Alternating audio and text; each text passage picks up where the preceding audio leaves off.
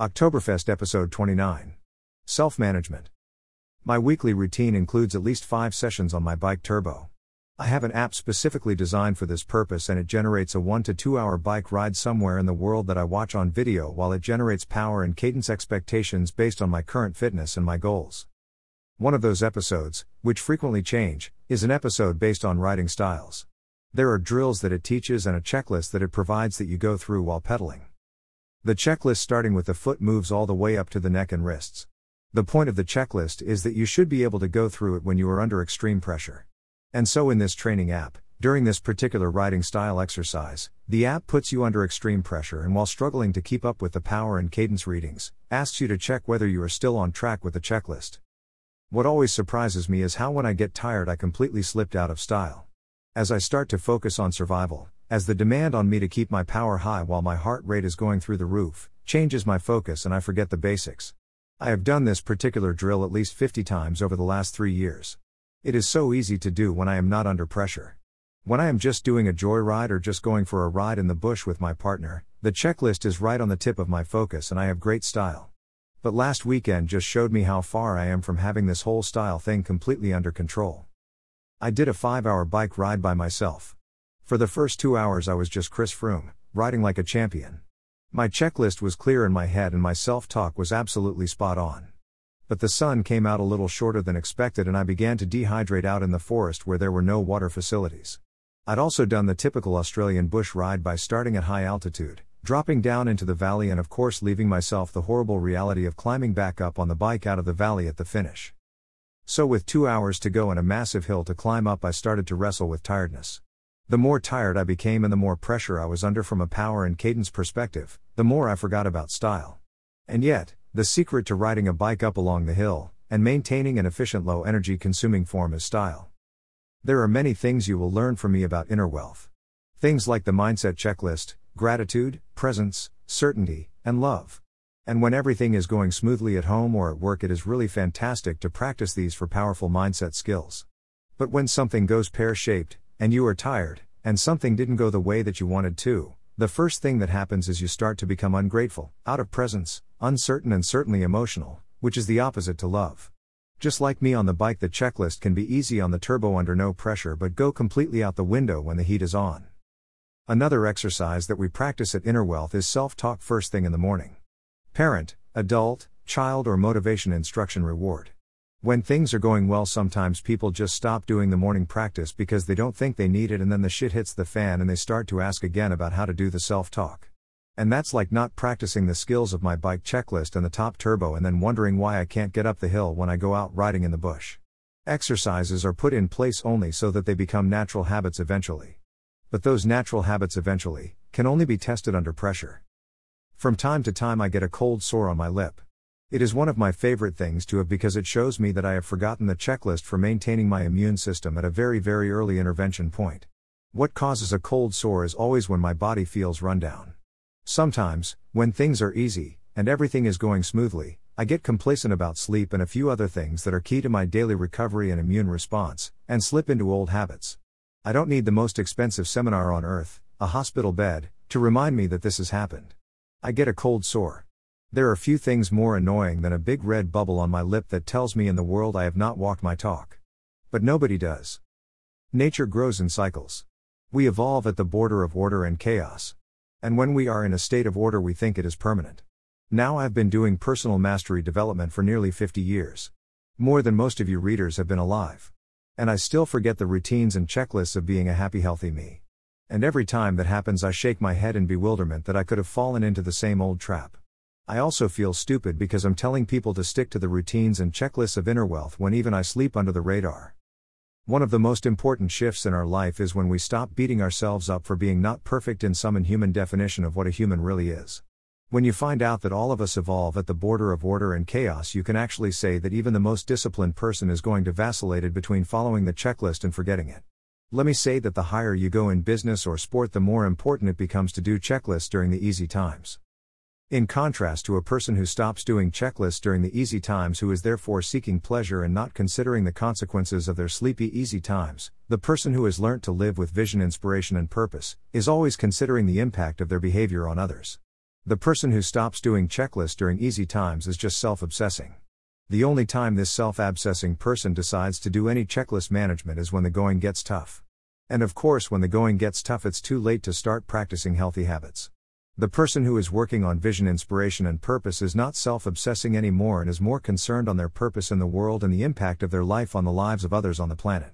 Such as leadership at work.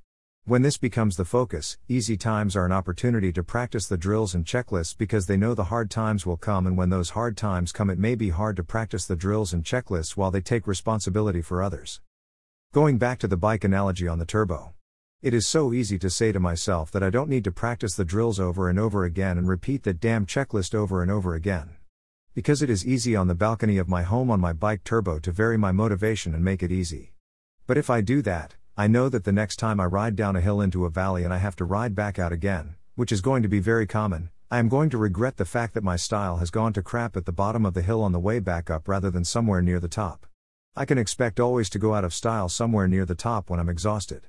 I am aware that at some point I might drop into a state of self-preservation and survival, at which time I don't even have the energy to scratch myself, let alone worry about style. But I wish I could embed this checklist so that even under enormous pressure it remained solid. Remembering that the purpose of style is to make it easier when I'm exhausted. The purpose of the checklist is to make it easier when I'm exhausted to keep my bike moving forward at the minimum of cost. And the same goes for the checklist with inner wealth. You might think that this is not relevant. And that is probably the truth if you are not on purpose or following a vision greater than yourself. And there is no reason why you should not do that. The shift from being a pleasure-driven individual who is trying to make a happy family and a comfortable home and get through work as quickly as possible so they can go and play football or touch tennis, is a big shift to being a person with vision, inspiration, and purpose. But one day we all wake up to the notion that nothing of the senses ever satisfies the soul. And no matter how hard we try to make a family happy or to give ourselves pleasure, we come to the realization that this is the definition of infinity. Infinity is the attempt to make other people happy, including ourselves. Because as soon as we get happy with XYZ, we become comfortable with XYZ, and ABC becomes really attractive. Satisfying the senses is what drives us to be narcissistic, and we all do that for a given period of time before we suddenly go, I've had enough. This moment of, I've had enough, is what used to be called a midlife crisis. But now this crisis can happen to people even 18 to 25 years old. I even see young children and youth at the age of 11. They see the misery of their parents always stressed and worried and say, I've had enough of whatever it is my parents are consuming.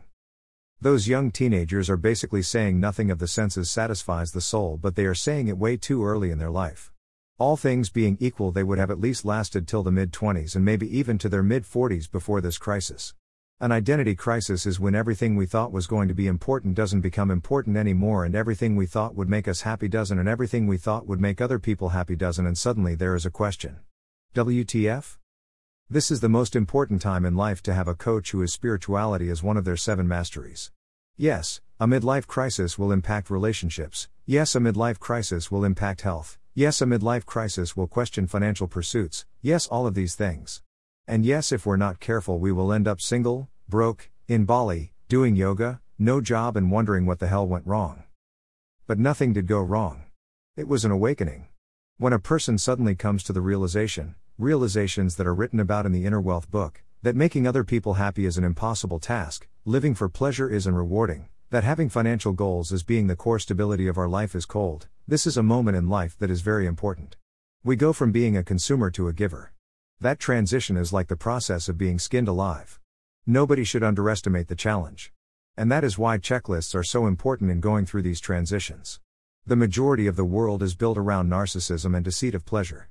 So when you decide to ride up a steep hill and move from who you are in focus to who you can be in focus, vision, inspiration, and purpose, all of the affirmations around you might suggest you have lost your way when really, you found it. Since I started Inner Wealth, I have been open to many of the teachings of many of the most popular people in the world in human development. But I am no longer. What I see people making money out of books and speaking engagements and workshops encouraging people to revert back to pleasure seeking and narcissism, when most of the people who are seeking help are seeking to move beyond it. This transition challenges every thought we have and can send us in multiple directions if we follow classic teachings shared. Back in the 70s, the West discovered Eastern teachings. The Beatles went to India and studied with the Maharishi. It was a wonderful discovery, and many of the great teachings of the East were brought to the West. Not the least of which is meditation. But if you go, as I have, back to the roots of what was being taught in the 70s and go and find the roots of those teachings in their home, you will find they were all corrupted in the process of delivery. Once the original gurus passed on, their work was diluted, so that narcissistic people could consume it. But its teaching was against the principle of narcissism. A short story before I finish. On treks in Nepal, one of the great experiences is visiting the old monasteries that scatter the mountains in the Himalayas. Many of them were rebuilt from parts of ministries that were carried from Tibet across the Himalaya to escape the Holocaust. Ancient scrolls wrapped in heavy wood. Beautiful artwork carved into rock. Years of worship embedded in the floors and ceilings. And as one enters any of these big or small monasteries, they are greeted by monks with a smile. It gives the entire impression of happiness. And it is really easy to mistake the purpose and function of this monastery as being to make you happy. To make you feel good. But this is never the case. And it is of quite some shock for my clients to find out that you never ever go to a monastery for yourself. The monks are not happy because they live in a monastery, they are happy because you have come and they can share vision, inspiration and purpose with you. The purpose of a monastery is for the greater good. The purpose of meditation is for the well-being of all beings. The reason monks spend time exercising and doing practices for their body is to keep them in a good state to fulfill the purpose of the monastery, which is greater than the self. And if you translate that into your job, you might get a different viewpoint. When we go to work to give ourselves pleasure, we are like a monk who is meditating to make themselves happy. And if that were to take place, the monk would not last because they could not suffer such deprivation as they do for the purpose of their own pleasure. And any monk who does this usually ends up giving back their robes. Maybe next time you are thinking, why do I have a family, and you are wondering how to make them happy there, you can consider that the purpose of a family, it's not its own pleasure but the well-being of all beings, and the home you have is a monastery. Getting caught halfway between a pleasure-seeking narcissistic young person and the realization that nothing of the senses ever satisfies the soul, and that vision, inspiration and purpose is, in a clumsy Western way, the solution to crossing over and fulfilling the transition to become a purpose-driven person. It might make things a lot easier than trying to be caught halfway in between listening to the mass market hype of narcissism and self-pleasuring, getting confused about the purpose of Eastern teachings, and half doing the inner wealth work whenever there is spare time or life is too tough. Then you might recognize the benefit of doing those checklists during the easy times, just like me on the turbo on a Sunday morning, like right now, getting into my bike gear and repeating that same checklist for the 51st time. I really don't need that checklist today or for the easy days, I need it so I remain with my vision, inspiration and purpose when the times get tough going up those long hills. That's the end of this episode. With Spirit, Chris.